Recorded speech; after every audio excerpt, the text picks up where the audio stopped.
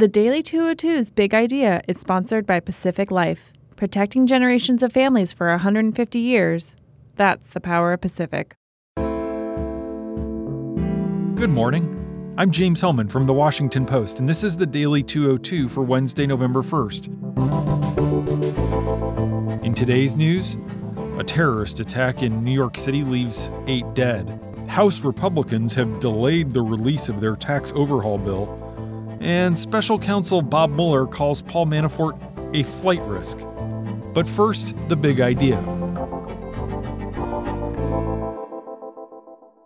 Negative ads are helping Ed Gillespie win over Donald Trump supporters in the Virginia governor's race. The dirty little secret about attack ads is that they usually work. That's why campaigns run them, even though voters constantly complain about how much they hate all the negativity. Gillespie, the Republican nominee for governor, has been running some doozies this fall. He spent millions on often misleading ads that paint his patrician opponent, Democrat Ralph Northam, as soft on pedophiles and the Latino gang MS-13. He's made the protection of Confederate monuments one of his signature issues. He says to the camera in one ad, quote, "I'm for keeping them up and he's for taking them down, and that's a big difference in November." These spots represent a stunning about-face by a former Republican National Committee chairman who made a name for himself evangelizing about the need for the GOP to reject these kinds of dog whistles and improve outreach to minorities. But Gillespie seems willing to trade his reputation for victory if that's what's required, and it just might work. There is mounting evidence that this strategy of divisiveness is paying dividends. A brand new Washington Post Schar School poll finds that Northam's lead has narrowed to 5 percentage points, down from 13 points a month ago. A majority of Virginians think Gillespie has run a mainly negative campaign, but there are only modest signs of backlash. Gillespie is doing dramatically better than he was at the beginning of October among self-identified conservatives, supporters of President Trump, and whites who didn't graduate from college. To be sure, Gillespie remains the underdog going into next Tuesday. But if he prevails, it will be because he found a way to thread the needle in the age of Trump, maintaining his appeal to establishment Republicans in the D.C. suburbs, while also wading into the fever swamps of Trumpism.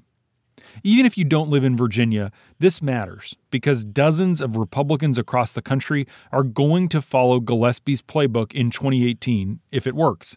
Top Republican operatives in the battle for control of the House tell me that they're watching closely, running polls and using focus groups to gauge the potency of the wedge issues Gillespie has embraced, specifically MS-13 and sanctuary cities. They think Gillespie is showing a possible path to victory for several vulnerable Republicans in suburban and exurban districts around the country. And that's the big idea. Here are 3 other headlines that should be on your radar. Number 1. Donald Trump tweeted Wednesday morning that he has directed the government to, quote, step up its vetting program for foreign nationals following a terrorist attack in New York City yesterday afternoon. The attack left 8 people dead and 11 injured after an immigrant from Uzbekistan plowed over pedestrians and bicyclists on a bike path in Manhattan. The attacker was shot and arrested by police. He's expected to survive.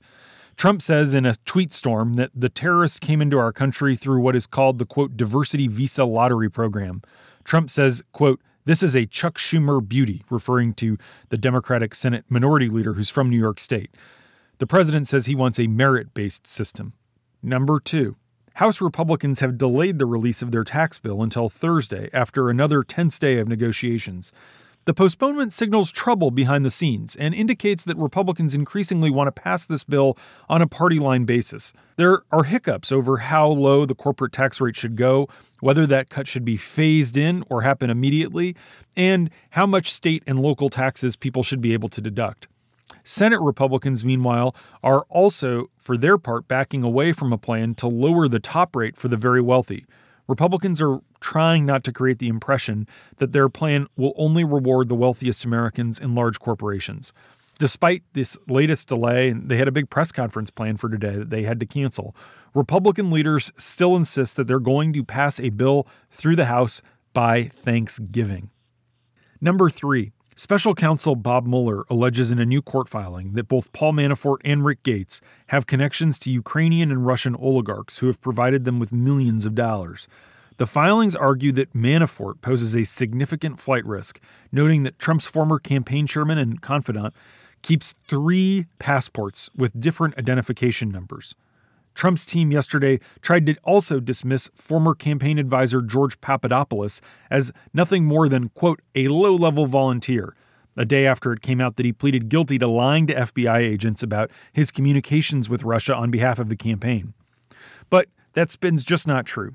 Papadopoulos was in close contact with senior officials of Trump's campaign, and he traveled the globe to meet with foreign officials. He even dined with Jeff Sessions, who is now Attorney General. With more shoes expected to drop, the investigation threatens to overshadow the president's trip to Asia this week and distract from his efforts to sell the Republican tax plan.